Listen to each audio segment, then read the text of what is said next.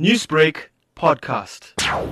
Former Security Branch Officer Paul Erasmus gave a chilling account of the efforts they made to hide the circumstances surrounding Aggett's death. This case had to be won.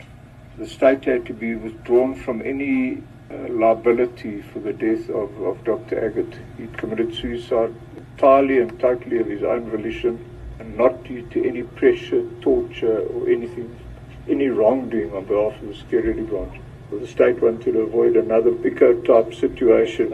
He admits that the 1982 inquest was a cover-up. No stone was left unturned in preparing all of the people involved in the inquest for the case itself, and at the same time and parallel to that was that the full security branch machinery was turned on everybody that represented Dr. Aggett. The officers were bugged. I think Mr. Bezos was home, if my memory serves me correct. Erasmus also gave testimony on how he broke into the Aggett family home in Cape Town on the orders of Chief Police Interrogator Stephen Whitehead, who was allegedly behind Aggett's death. He told the court that he stole several letters from the home in the hopes of painting Neil as suicidal. I didn't find anything. There was nothing there of "Dear Mom, I'm suicidal," or "Dear Dad, I've had enough, I can't practice as a doctor anymore." There was absolutely nothing. These were normal letters.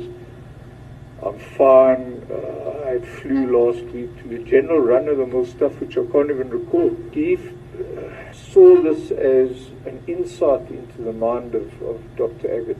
He says that the following morning he was called to his senior's office. He also gave details on his involvement in Stratcom, the apartheid government's propaganda machine against its perceived enemies. Stratcom was divided very loosely into two components. Soft Stratcom was propaganda and non-physical actions. Hard Stratcom included anything that ranged from murder, sabotage, poisoning, you could name it, my lord, anything that is a physical action.